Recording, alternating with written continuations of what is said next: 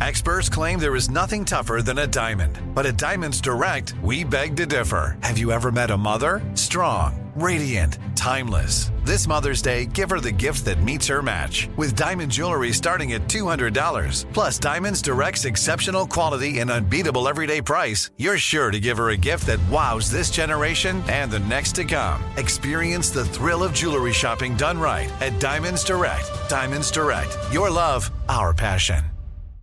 Every week on Talk Easy with Sam Fragoso, I invite an artist, writer, or politician to come to the table and speak from the heart in ways you probably haven't heard from them before.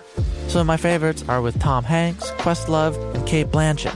In recent weeks, I talked to actor Dan Levy, director Ava DuVernay, and the editor of The New Yorker, David Remnick. You can listen to Talk Easy on the iHeartRadio app, Apple Podcasts, or wherever you get your podcasts. Hi there, I'm Bob Pittman, Chairman and CEO of iHeartMedia. Welcome to Math and Magic, Stories from the Frontiers of Marketing. This week I'm talking to acclaimed musician and entrepreneur, Pitbull. I think that education is the real revolution because as much as we speak about all the problems that there is in society and the world today, my mother's always told me, son, don't worry, the world's always been coming to an end. Don't let it scare you out of living. Listen to Math and Magic on our very own iHeartRadio app, Apple Podcast, or wherever you get your podcasts.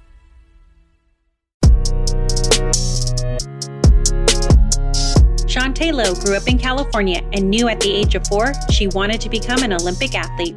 Since then, Chaunte has competed in 4 Olympic Games and has won multiple medals in high jump competitions. On this episode of the Carlos Watson Show podcast, Chaunte Lowe reflects on her marriage, her experience at the Olympics and becoming an Olympian, and how she overcame her breast cancer diagnosis.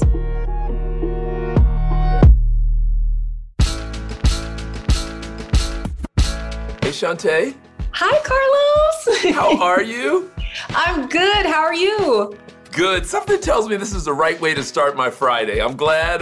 Yes, there you go. I'm glad we're starting our Friday together. Now, where are you? Where in this wonderful world are you today? So I'm in Orlando, Florida. Oh, interesting. What? Now, I'm from Florida originally. I'm from Miami. What are you doing in Orlando? That's where I live now. So we moved here because my mother-in-law is here to help out, and we have the National Training Center right there in Claremont. So it's perfect. Interesting. And how do you like being in Disney World, basically? I love it personally because I grew up in California and, going to Disneyland was like a huge honor. And then my husband grew up here in Florida and he was just like so over Disney World. I was like, no, let's go. And we've been experiencing it together and we love it. All right. What's your favorite ride? What do you like to do? I'm going to call it Pandora. That's not right. Pandora. Yeah. Right? Is that right? And what is it? One of the roller coasters or what is it? No. So this is the one made after the movie, Avatar. So it is amazing. It is literally the best experience I've ever had in my entire life. Seriously. You know what? So I have not been to Disney World a long time, but I think you just sold me. I think I'm going to try and go. My little nephew, he's not little anymore. He's taller than I am, but he's coming out to spend the summer with me. Yes. And I've been put in charge of coming up with good things to do. So I'm going to see if I can talk him into going to Disneyland. And does Disneyland have Pandora too? Do you know? I think this one's just at Disney World and it's at the Animal Kingdom. Okay. So, but it's amazing. It's literally the best experience of my life. See, it's so funny because I have 3 sisters. I have one sister who she loves to go on these rides, but the whole point of it is to scream in my ear the whole time the thing is going on. And so we would do all of these. What are the ones that just drop? I can't remember which are the ones. Do you know what I'm can't do those. Oh, yes. she's afraid of those and loves them all at the same time. Yeah. Yeah, I'm terrified of those because like the drops I can't handle, going upside down, going high, going fast, I'm good. But even the little baby rides with the drops, I'm like, no. That's kind of funny given what you do. Do you ever get funny? Because you high jump, do you ever get funny up in the air or no? Okay, flying, yes. Yesterday I had the most terrifying flight of my entire life. And once again, it's the drops, like being out of control and free falling. I do not like it. Oh, interesting. Yeah, I think my fears, I shouldn't be saying all these on camera, but heights freak me out. I'm not good with heights.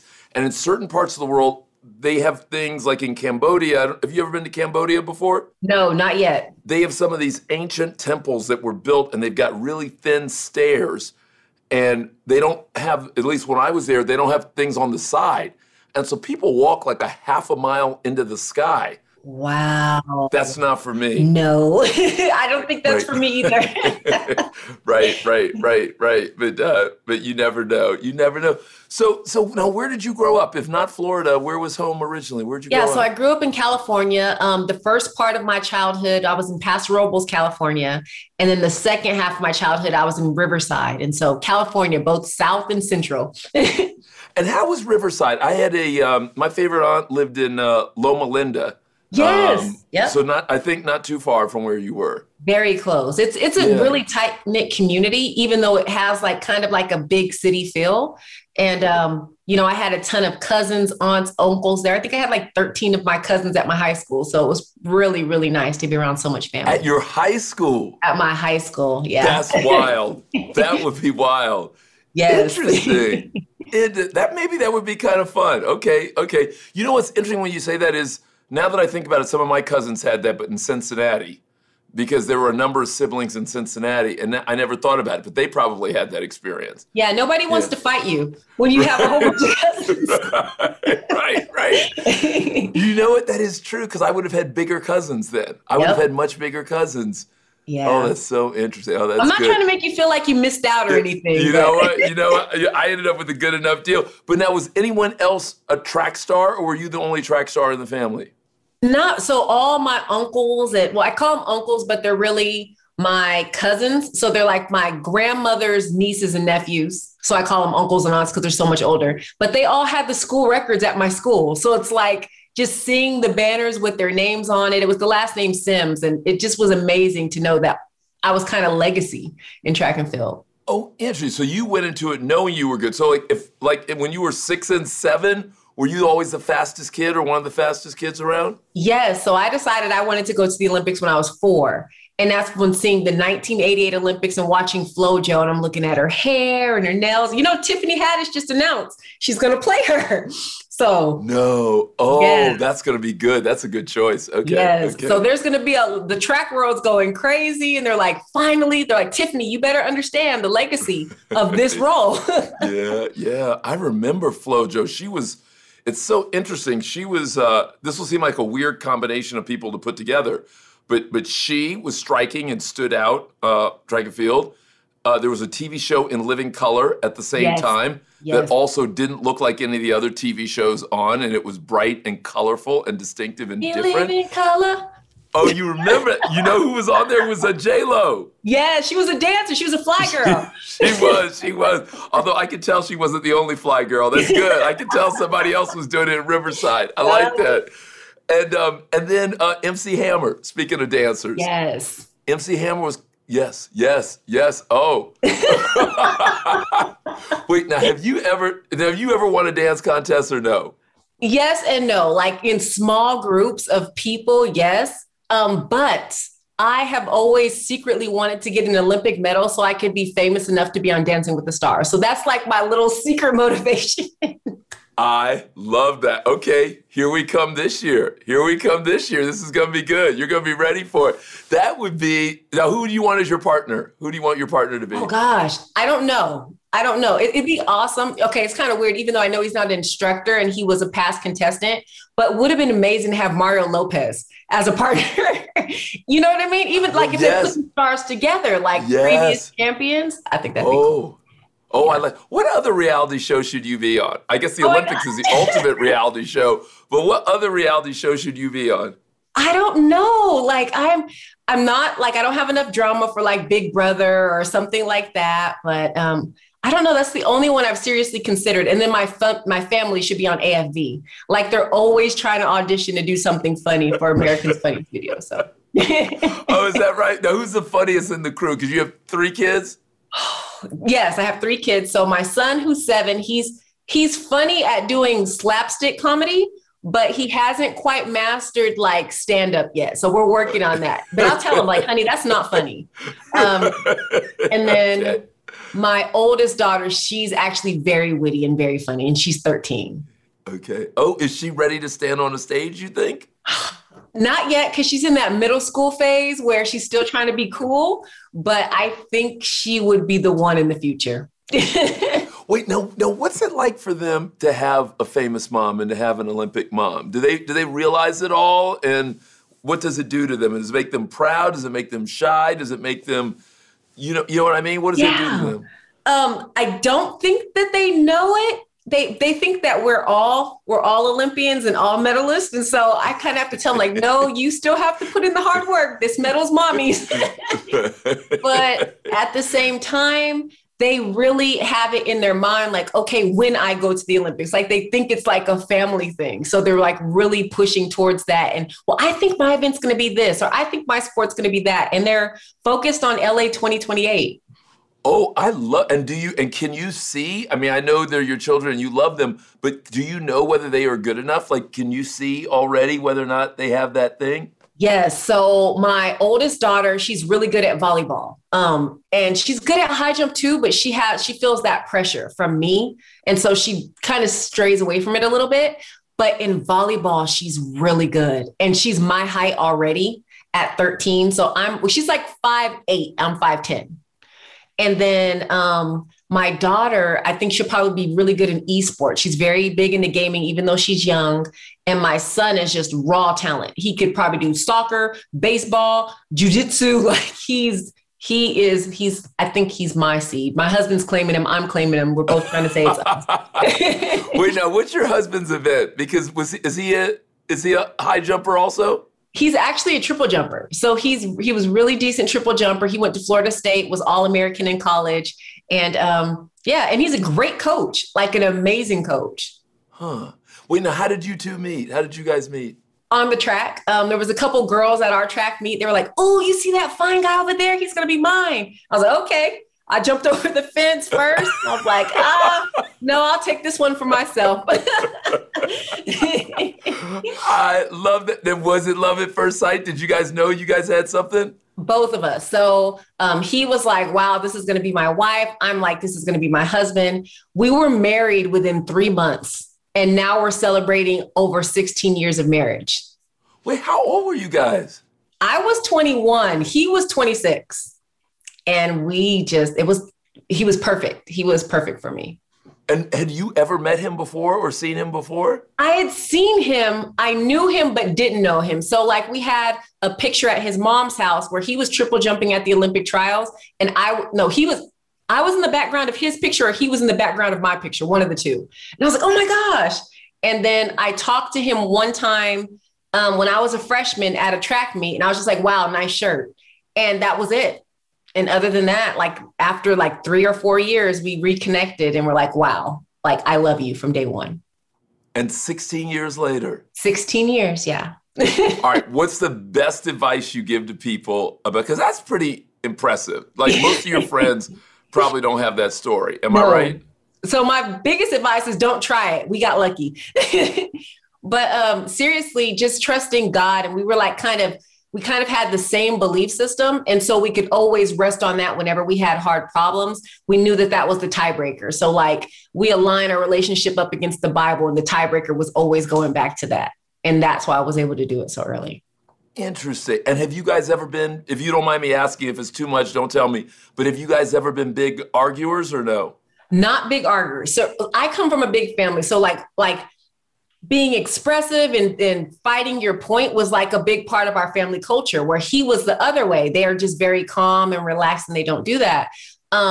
We like the first 7 years of marriage, absolutely easy. But then right when that 7-year came, it became a little bit more difficult, and we really worked through it. And we were able to rely back on that, having that same foundational beliefs that helped us get through it. And now we help other marriage couples kind of go through their tough parts of their marriage. Interesting. And how do you guys do that? We just kind of share with them the experiences that we've been through. We're very open and transparent about our problems. And I talk about, what parts of me I had to sacrifice in order for us to come to common ground. And he talks about his points. We kind of split up. I'll talk to the wife, he'll talk to the husband. And then we just kind of walk them through that process until they're better. And actually, surprisingly, Montel Jordan and his wife, Kristen, were the ones that helped us when we had a hard time.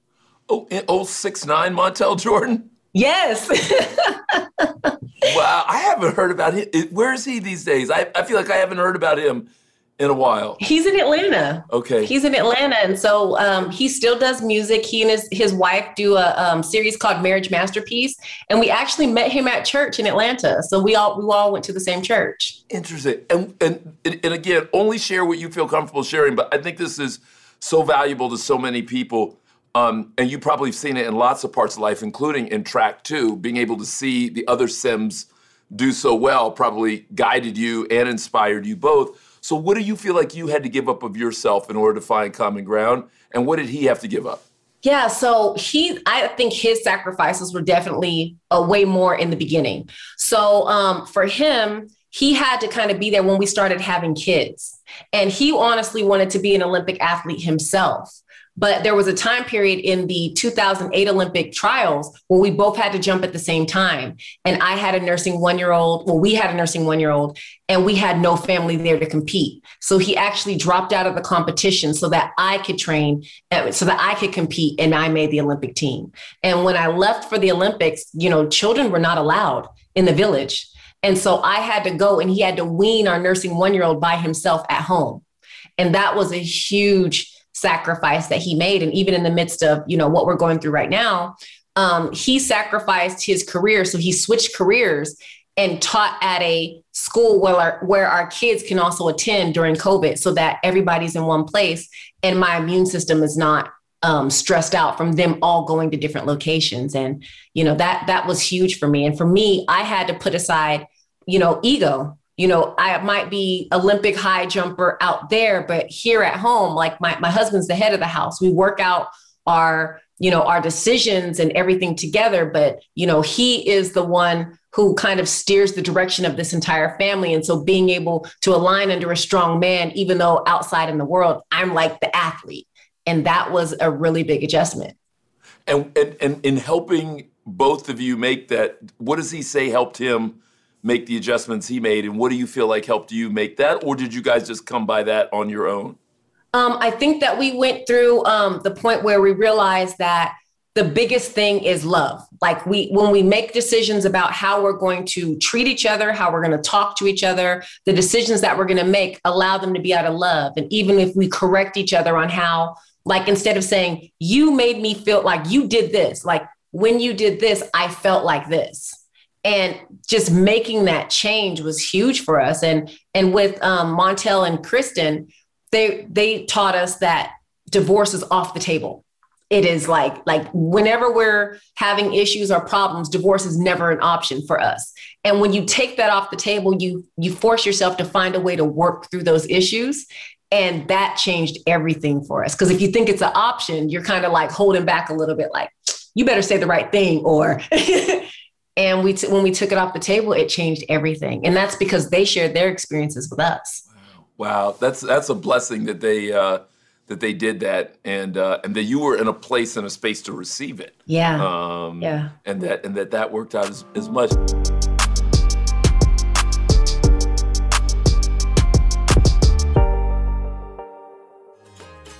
If you're alive, you eat. And if you're a human in 2021, you've likely confronted empty store shelves in supermarkets and become a lot more curious about how your favorite foods are produced. I'm Isabel Lee, host of this season's Future of X podcast presented by Vital Farms and Aussie. This season, we will dig into what the future of farming will look and taste like.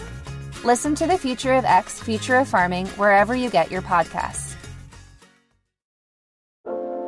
Every week on Talk Easy with Sam Fragoso, I invite an artist, writer, or politician to come to the table and speak from the heart in ways I imagine you haven't heard from them before. Some of my favorites are with Tom Hanks, Margaret Atwood, Questlove, Cate Blanchett, and Oscar Isaac. If that sounds like a varied group of people, it's because it is. I always wanted to make a show where one week we could sit with a politician like Beto or Rourke, the next an author like Min Jin Lee, or TV titans like Bill Hader and Quinta Brunson. Basically, this is a podcast driven by curiosity and an abundance of research. Conversations where people actually start to sound like people. In recent weeks, I sat with Dan Levy, Ava DuVernay, Benny Safdie, and the editor of The New Yorker, David Remnick. You can listen to Talk Easy with Sam Fragoso on the iHeartRadio app, Apple Podcasts, or wherever you get your podcasts. I hope to see you there. If you love sports and true crime, then there's a new podcast from executive producer Dan Patrick and hosted by me, Jay Harris, that you won't want to miss. Playing Dirty: Sports Scandals.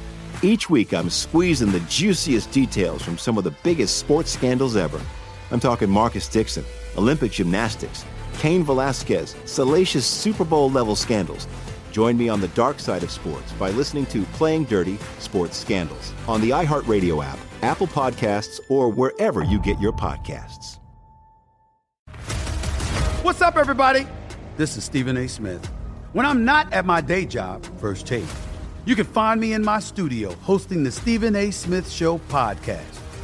Tune in every Monday, Wednesday, and Friday, at the very least, as I bring you all new episodes that feature the biggest headlines in the world of sports, pop culture, business, and politics. You'll hear my unfiltered opinions on those nauseating Cowboy fans, the chaos in Washington, D.C., and trending topics on social media, as well as my straight shooter interviews with top celebrities and game changers. And I occasionally give out love advice. Yes, it's true. If you want to know my true feelings about something, I'll give it to you straight. So listen to the Stephen A. Smith Show podcast on the iHeartRadio app, Apple Podcasts, or wherever you get your podcast.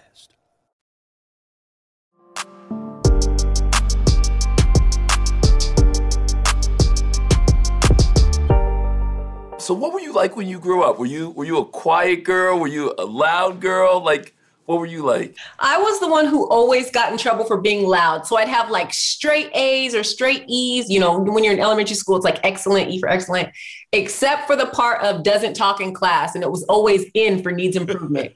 That was me. Huge tomboy all the way up until like high school. When I started liking boys, then I kind of switched that over. And I was just always like adventurous. Like I loved lizards, playing outside, climbing trees, jumping off of high things. That was me. Jumping off of high things. So you like jumping even then? Yes. My grandmother said I never walked anywhere. I just jumped everywhere that I went. And what's the highest you've ever jumped, even if people weren't around? What do you think's the highest you've ever jumped? I remember doing this when I was 4. We lived on a second story. We lived like in an apartment. We were on the second story. And I remember running and climbing on the top of the banister and jumping off into the ground. And my mom never knew and I didn't get hurt. And then when she used to go to work and we moved into a house, I would climb up on the roof of the house and jump off and just keep doing it over and over again. And my mom had like no clue. And what do you think was true about your body that other people would have broken legs and arms and you could do that? What do you think was true about your body that didn't happen to you? I mean, maybe because I was young and limber, or maybe because I was watching the Ninja Turtles and understood how to land the proper way. Like, I have no idea, but it was, I don't know, it was a lot of fun. Wow. All right, so let me ask you a couple questions. Do you think you could jump over a refrigerator?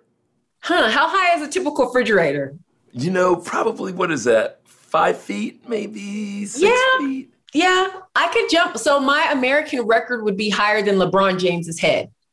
So my American record is 6'8"3/4 of an inch. So you could jump LeBron. At least I could a few years ago. But yes. And now, did you ever try any other events as well? Like, were you ever trying the 100-meter or 200-meter or any of that? Yeah, so I have tried those events. I'm okay. But funnily or strangely enough, I've found it that I'm a little bit faster now than I was when I was younger. So I think I might start exploring that a little bit more in the next couple years. But I've done the long jump. And when I did the long jump at the U.S. Nationals, I think it was like within an hour or so of breaking the American record in the high jump, I went to the long jump and jumped the 10th U.S. all-time long jump. And then after that, you know, we ended up getting pregnant with our second child and I just stopped long jumping. So that's kind of like in the back of my head, like I might want to explore that again. And so if you look back and tell, because I'm sure young people ask you all the time who they themselves want to be Olympians, What do you think are one of the two best things that you've done that allowed you to become an Olympian? Like, because there's stuff that people tell you that you read, but then there's like the real. Yes. Like, what are a couple things in your mind that you've done that had you not done them, you probably either wouldn't be an Olympian or you would have been the kind of Olympian you've been? So I think that the first thing is setting that goal early. So I never gave up on it. Like I walked it out every day of my life. Like, this is what I'm going to do. And it started by writing it down. So I have like this ratty old notebook from when I was young where I wrote inside of it, like, I want to be an Olympian. I want to be an American record holder. Then I wrote those things in it. And just looking now and seeing that all those things like happened, I'm not saying like manifesting it just because I wrote it, but because I wrote it down, it was on my mind every day. And every step that I was taking was trying to push me towards that. So that's definitely the real. And then the second thing is sacrifice. Like people like the glory part of it, but I had to sacrifice like some friends that weren't kind of pushing me towards my goal, some parties that I wanted to go to that I couldn't. And it kept me out of trouble. But a lot of the things that seem fun when you're young, if they're taking you further away from your goal instead of closer or putting your goal at risk, just giving those things up. And that was a huge sacrifice that I had to take on early on. And then you went to your first Olympics when you were pretty young, right? Yes. So 20. So a year before I met my husband at the I was a sophomore in college and I made my first Olympic team. And did you expect to make that one, or in your mind had you thought it was going to be the next one maybe, or the one after that? That was the one I was planning to make it for. So I had a teammate who went to the Olympic trials when I was in high school, and her name was Nicole Demby. And then I had, the USC coach, Joanna Hayes. She went to my high school and she also made an Olympic trials the year before. And she came and spoke to us and was like, I'm going to try out for this next Olympic team. And I was like, I'm going to do it too. And so when I picked my college, I picked my amazing coach in my school based off of the fact that he had got other people to the Olympic Games and I wanted to go. And so when you went to try out, nerves, stress, any of that, or excitement because this is something you've been writing about, dreaming about, working for all those years? Both. I was terrified. I remember shaking and they're introducing all the ladies and they have like their Nike apparel or their Asics apparel. And I'm sitting there in my Georgia Tech uniform, just terrified. And when they call my name and they announce me, I just raised my hand like this and nobody knew who I was. I wasn't a sponsored athlete. I was a student. And then I got the opportunity to jump. And then that's when all the nerves went away because I knew I had been preparing for it. I was ready and it was just time to execute. And so I found calm in that moment and I ended up getting second place and making the Olympic team. And I didn't even have a passport. That was the bad thing. I had to go get a passport. Now, what surprised you the most about the Olympics, given that you've been dreaming about it your whole life, when you actually got there and got to do it? What surprised you the most about it? How big it is. And how much diversity that there is in the Olympic Village. And I do a talk now because there's a lot of things going on about diversity in our country. And I always do diversity based on the Olympic Village. And I love to talk about how you see like a Simone Biles, who's like so short and petite, but she's perfectly powerful for what she does. And then you see like an 8-foot Yao Ming, who is like big, his calves are like this huge. And just knowing that he's perfectly built for what his specialty is. And everybody has a place from different parts of the world, different sports, different interests, but we all come together to make this big monumental event. And I love it. All right. Now you got to tell me, only because some Olympians have told me before, they say you Olympians in the Olympian Village, you guys get a little wild. Is that true? That's what they do. All right. But does they include the formerly young and single Chaunte or what? No, I was good. And I love to say that, like, I can go on the track circuit and say, nope, not me. But yes, it does get a little crazy and a little hectic. And some of the rumors are true, but I kept my nose to the ground. Chaunte was trying to get a medal, not a baby at the Olympics. So. Right. All right. Now, who impressed you the most at the Olympics? I mean, because that does, now you're putting me in that place and I'm now envisioning getting literally to see the world and to see all these different kinds of athletes, shapes, sizes, sports, expertise, all these different. So you're putting me there for a moment. Who, for whatever reason, I'm purposely making it open-ended, which athlete really has struck you that you've come across as a especially spectacular or talented athlete? For me, hands down, it was Kobe Bryant. And the reason why is, traditionally the NBA teams stay outside of the Olympic Village. They stay like on a ship or a hotel somewhere more secure and safe for them, and where they're able to focus. And Kobe made it a point to come to the Olympic Village, and he interacted with all the rest of the athletes. And at his lead, all the other NBA players started coming and visiting the village. And I remember walking down the walkway, and I exchanged pins with him, and he was just walking by himself. And I love that he took that initiative, and it made me feel like, wow, he's like the most awesome athlete here, because he didn't have to do that, but he wanted to be a part of it. And he felt like it was a big moment. And I remember seeing interviews that it was important for him to be on the Olympic team. He didn't have to, but he did. And that's why, hands down, best athlete of all time that I've ever experienced in the Olympic Games. Mamba mentality. Yes. Now, have you ever been intimidated by another athlete? Have you ever been out there, you're like, I know I'm an Olympian, but like I'm intimidated. Have you ever been intimidated by another athlete? Yes, my first Olympic Games, because I had learned how to high jump from watching like VHS tapes. I'm like dating myself and rewinding them and watching all these women. And I learned how to high jump from them. And so when I went to the Olympic Games for my first time, I don't know why it didn't occur to me that the women I had learned to high jump from were going to be on the apron with me. And I froze. It was my worst. It was the best and worst experience I ever had. And after that, no other jumper had intimidated me. Wow. And have you ever tried to do the flip? Have you ever tried to intimidate another jumper? Twice. So once it went really well, and once it went very badly. Okay. I'll talk about the time it went well first. I was in Iowa, I believe, and a high jumper was taking too long. We only have a certain period of time for warm-ups before they close the pit and we don't get to practice anymore. And this girl was standing in front of the bar, and she was just like in the way. And I was like, come on, please move. And she was kind of being a jerk. So I just jumped over her head. You did what? My husband was like, what did you do that for? So as she was standing there, I went and ran, and I took off, and I jumped over her head. That was like young jerky Chaunte. I love it. And I won that meet and did very well. And then in Athens, I tried that same thing. No, I didn't try to jump over a girl's head, but I was just looking at her. I was, maybe listening to DMX or something. I don't know. I was a little bit more wild back then. And I was just giving this girl the worst stank eye before it was even a thing. And she came out there and broke her country's record and whooped my butt. I said, I will never do that again. You inspired instead of intimidated. Okay.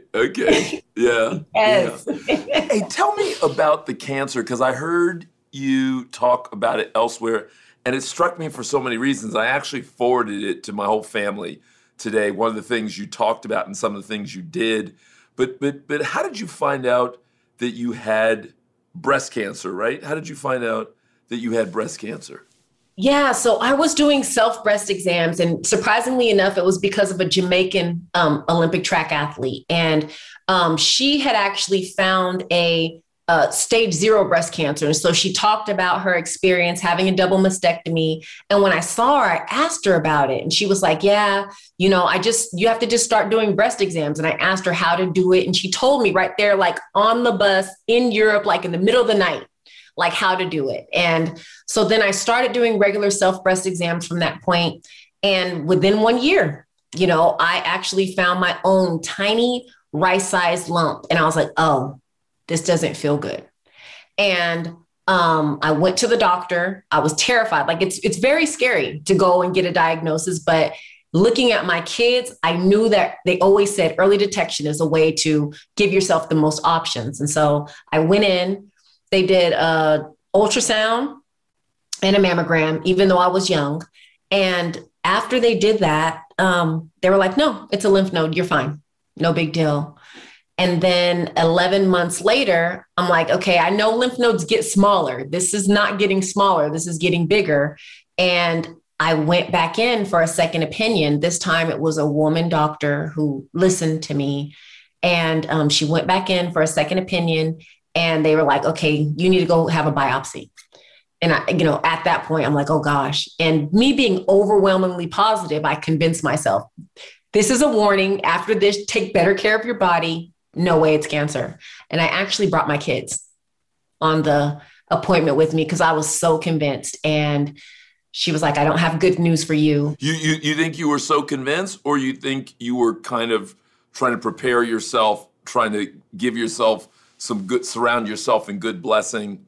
What do you think you were really convinced? I was really convinced because I was completely shocked. Like when it turned out that it was breast cancer, you know, I was not as familiar with the world as I am now. So I understood the dangers, but didn't think it was a real possibility. You know, I just wanted to do the smart thing, be safe, make sure it's not breast cancer. And so when I went in and she told me, I don't have good news for you. It's breast cancer and we have to start treatment immediately. And that was like, wow. But looking back, we found it at a stage 1. And that's amazing just because we were very vigilant about doing the breast cancer, self-breast exams. And it was huge being able to find it so early at such a treatable stage.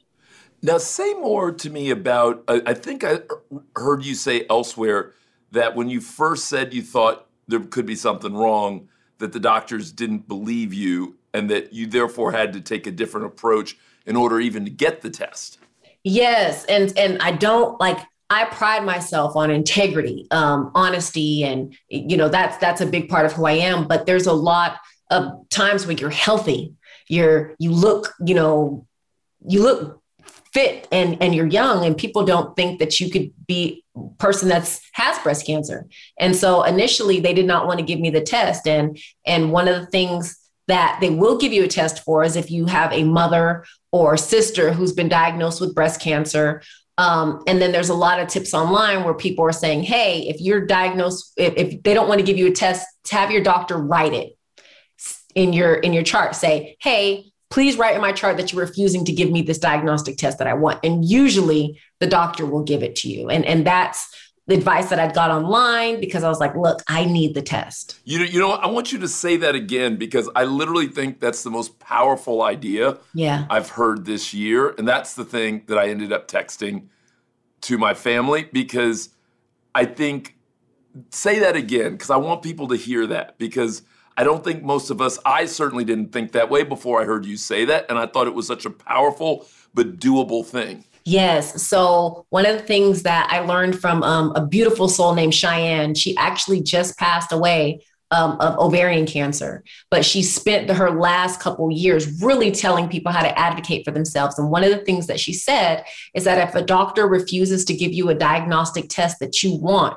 you say, can you please write in my chart that you are refusing to give me this particular diagnostic test? And a doctor not wanting to do that, especially if it comes back later that you do have said disease or illness or ailment that you're worried about, they'll usually give you the test. And you always have the right to go get a second opinion or find somebody who will give you that diagnostic exam and keep pressing until you're satisfied. Yeah, you know, it's heartbreaking. We did a special on this show looking at the sad disparities between many Black patients and non-Black patients, mainly white patients, and the degree to which we often don't get the same diagnostic, the same treatment, the same response. And that need to advocate for yourself and for others in order to get even just basic proper treatment. And so I'm glad that you did. So what was the challenge? I'm glad you caught it so early. What was the challenge like for you? Did it derail your opportunities as an Olympian? Did it change your life in other ways that maybe I can or cannot imagine? Yeah. So, you know, my mindset is completely different. I think that like being an amazing athlete takes a certain level of petty, and I'll say that amount of petty was completely wiped away from me. And I'm not saying I can't be a great athlete. I'm just saying my perspective has changed. And just as you just noted, there is a huge disparity in the African-American community on how we are treated. I even saw that, you know, with other women that were going through breast cancer diagnosis the same time as me. And we're statistically more likely to have less favorable outcomes. And especially with triple negative breast cancer, we're 40% more likely to die of these cancers than our white counterparts. that doesn't make any sense. And so when I think about going and continuing to train, not even just to and through this Olympics, but, to the next World Championships, as long as I can ride this wave to be able to spread this message, it's about making people aware of these racial disparities, of the risk associated with breast cancer, what to look for and how to advocate for yourself. And I feel like when I compete now, it's a labor of love. And I don't speak for all people, but with the information that I now know, I feel like it's important for me to push that out as much as possible, as many avenues as possible, and however I can. Did the cancer impact any of your family relationships, either with, I can make assumptions, but I don't want to make assumptions. Did it impact your marriage? Did it impact your relationship with your children or with others? How did the cancer play out? Yeah. So initially I'm used to being the strong one, the one that my kids look up to and see as superwoman. And I was terrified that they wouldn't look at me the same. And I remember my son being terrified to hug me. And I just lived for my son's hugs, and he was scared that he was going to break me. And it broke my heart with him thinking that I was with me thinking that he might think that I was weak.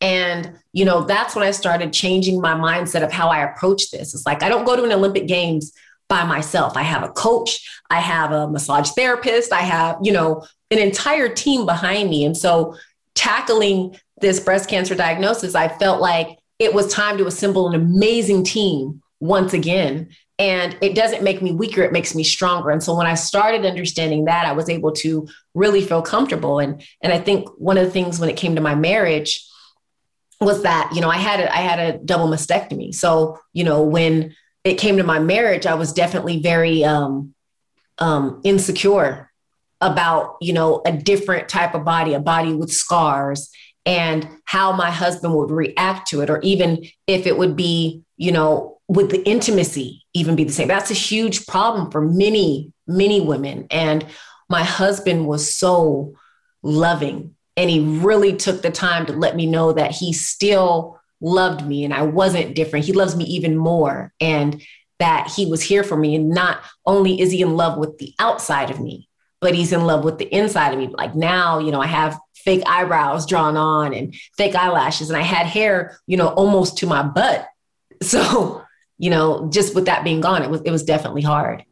And why do you think he was able to show you that love? Because that fairy tale doesn't happen for many people. Yeah. For many people, that kind of diagnosis, I'm sure you've had friends, that diagnosis can fracture relationships. Yes. I think that it's a testament to, having those same type of values. And, one of the things that he shared with me when we first were courting in that 3 months was how he watched his grandparents.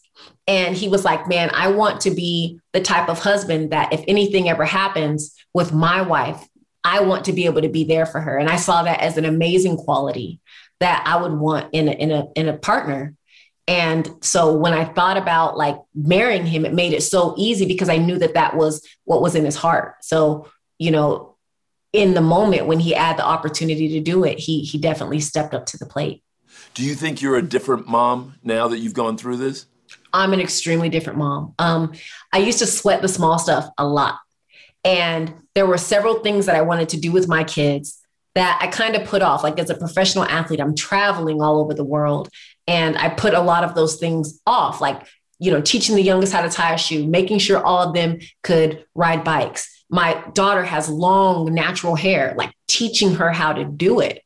And when I was faced with that diagnosis, those are the first things that popped in my mind.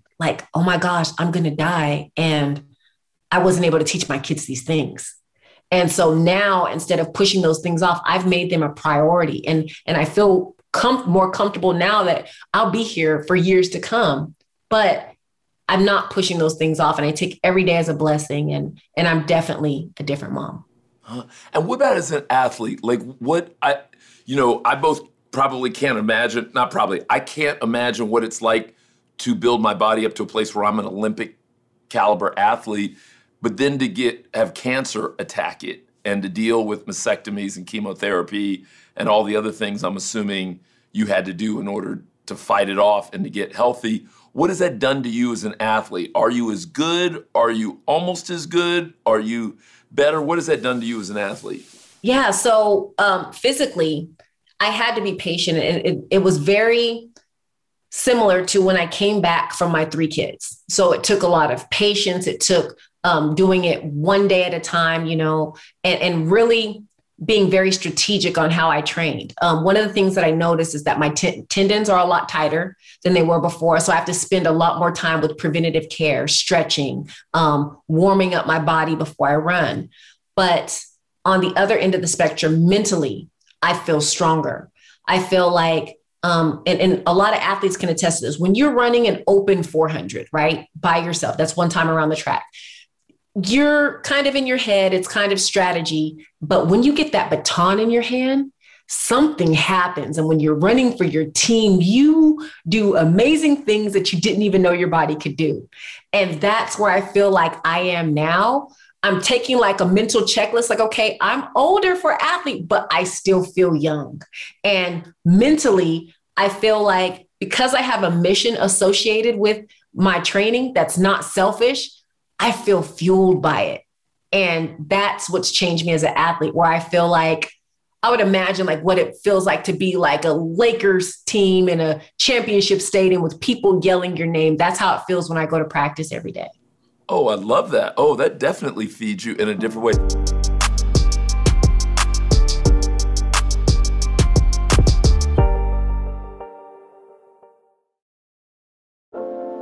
Every week on Talk Easy with Sam Fragoso, I invite an artist, writer, or politician to come to the table and speak from the heart in ways I imagine you haven't heard from them before.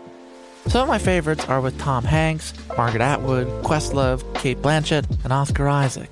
If that sounds like a varied group of people, it's because it is. I always wanted to make a show where one week we could sit with a politician like Beto O'Rourke, the next an author like Min Jin Lee, or TV titans like Bill Hader and Quinta Brunson. Basically, this is a podcast driven by curiosity and an abundance of research. Conversations where people actually start to sound like people. In recent weeks, I sat with Dan Levy, Ava DuVernay, Benny Safdie, and the editor of The New Yorker, David Remnick. You can listen to Talk Easy with Sam Fragoso on the iHeartRadio app, Apple Podcasts, or wherever you get your podcasts. I hope to see you there. If you love sports and true crime, then there's a new podcast from executive producer Dan Patrick and hosted by me, Jay Harris, that you won't want to miss. Playing Dirty: Sports Scandals. Each week, I'm squeezing the juiciest details from some of the biggest sports scandals ever. I'm talking Marcus Dixon, Olympic gymnastics, Cain Velasquez, salacious Super Bowl-level scandals. Join me on the dark side of sports by listening to Playing Dirty: Sports Scandals on the iHeartRadio app, Apple Podcasts, or wherever you get your podcasts. What's up, everybody? This is Stephen A. Smith. When I'm not at my day job, First Take, you can find me in my studio hosting the Stephen A. Smith Show podcast. Tune in every Monday, Wednesday, and Friday, at the very least, as I bring you all new episodes that feature the biggest headlines in the world of sports, pop culture, business, and politics.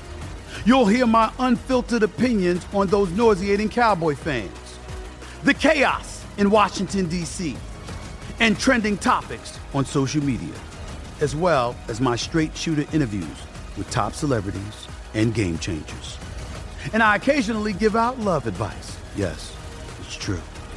If you want to know my true feelings about something, I'll give it to you straight.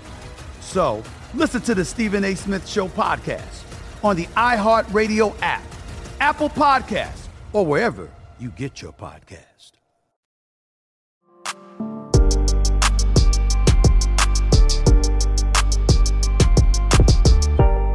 So where will you go from here, do you think? If I were to come have coffee with you 10 years from now, 20 years from now, Chaunte, where will I see you? What do you either hope to or expect that you'll be doing at that time? Yes. So I'm excited because I'm writing 2 books. So one will be a children's book and just helping the kids. It's not really focusing on the cancer journey, but more about resilience. And in my past, I've dealt with homelessness, dealt with incarcerated parents, different domestic violence abuse. And so just talking kids through that process in their life and showing them that their current circumstances are not ultimately determinant of their outcomes, and showing them what's possible when you have a chance. So that's like what I'm really excited about, and definitely also writing a book through this cancer journey, women, men, people that may have been impacted by it. So just kind of sharing my experience that way. But outside of the athletic world, I love speaking, and I've been doing that everywhere. Like anyone who wants me to speak, I'm like, yes. And just, it fuels me to know that I can help people with my experiences and kind of inspire them and help corporations, cultures, groups, not too big or too small. I just love helping and loving people.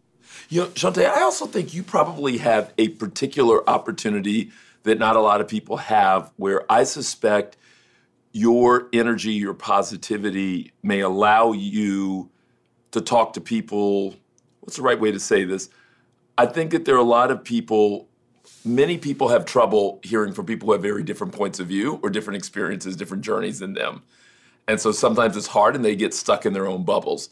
And we need people who can kind of cut across bubbles and enter into new spaces and have conversations with people who otherwise may not get access to that conversation.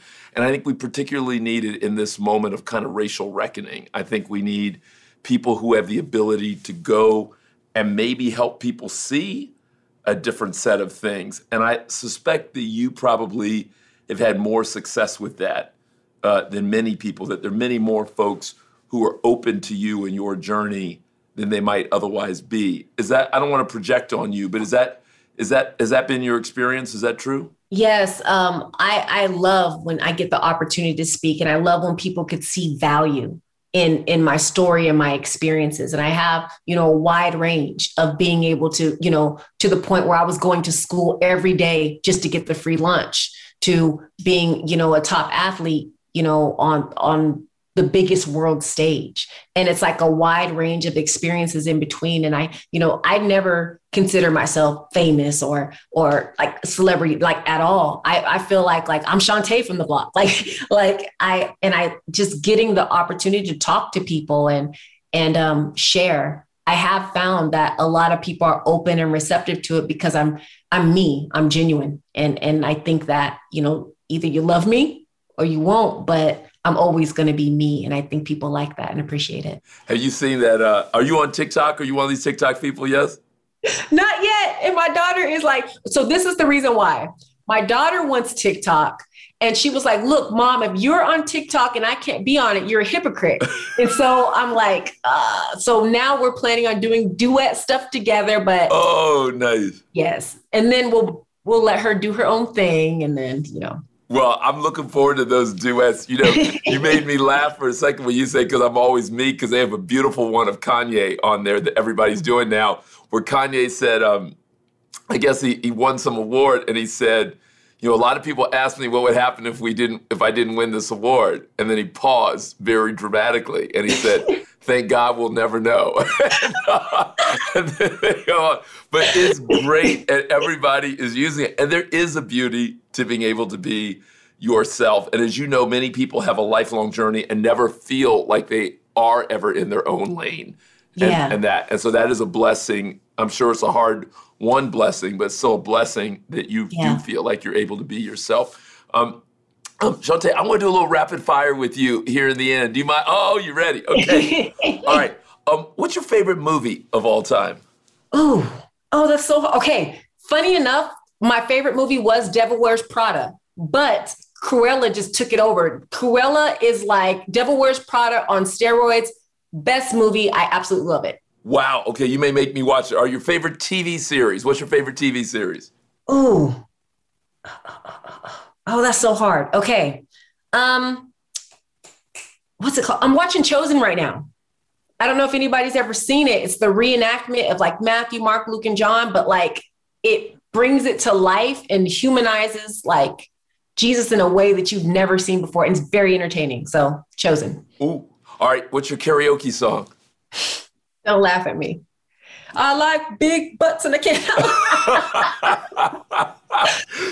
That's outstanding. That's how we're going to start this piece. All right. The most beautiful place you've ever been to in the world? Croatia, hands down.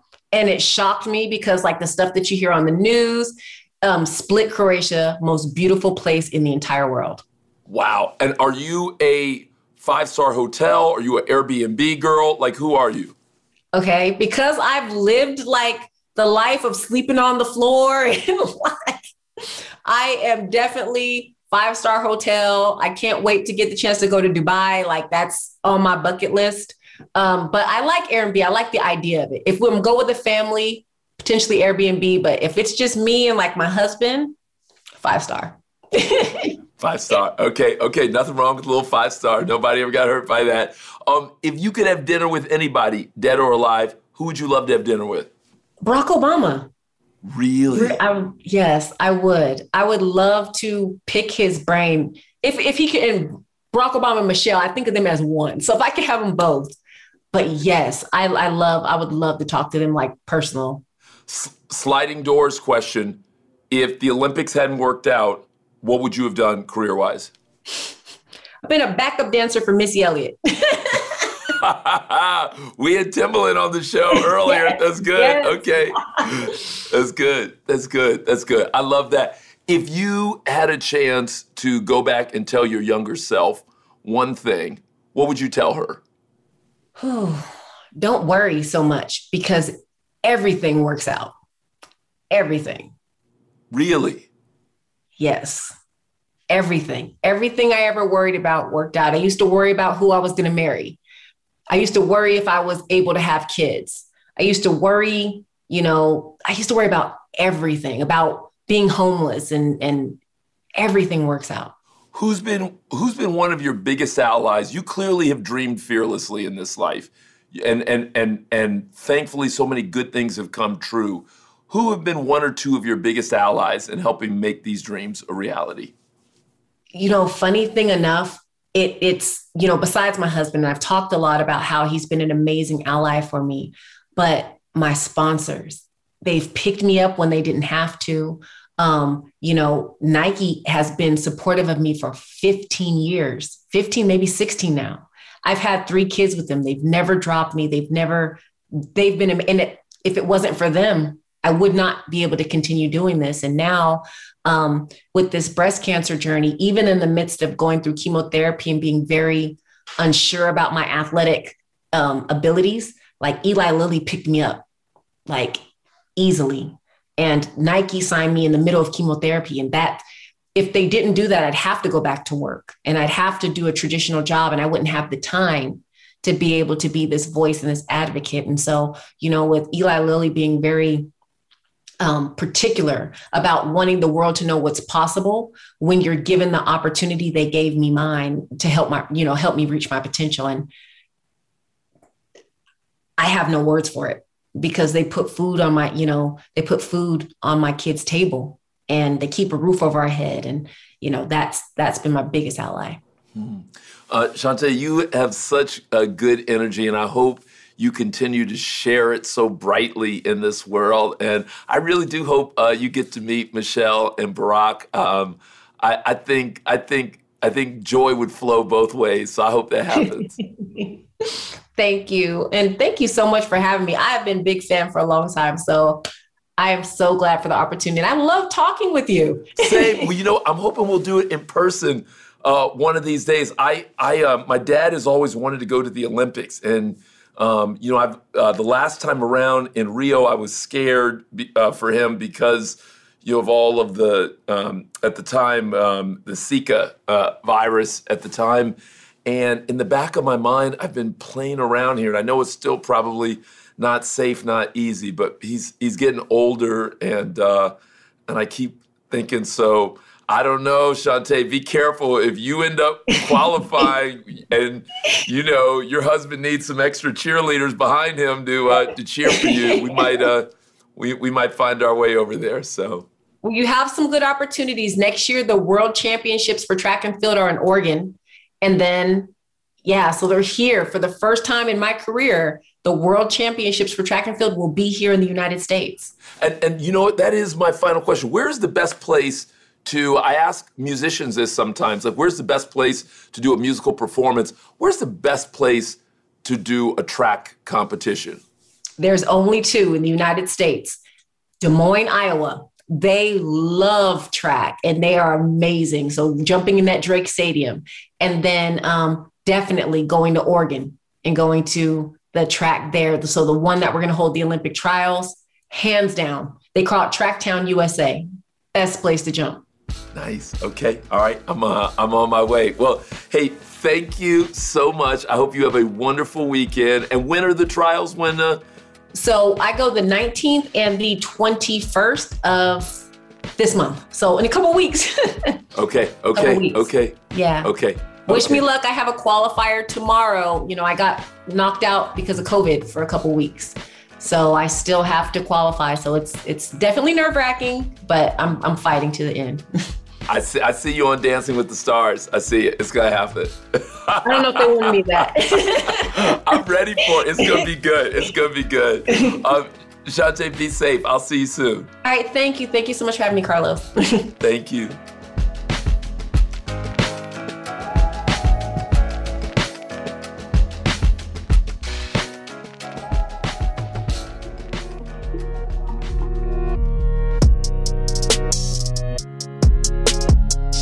Thank you for listening to this episode of the Carlos Watson Show podcast. If you enjoyed this episode, please tell your friends to find us on the iHeart Podcast app or Apple Podcasts.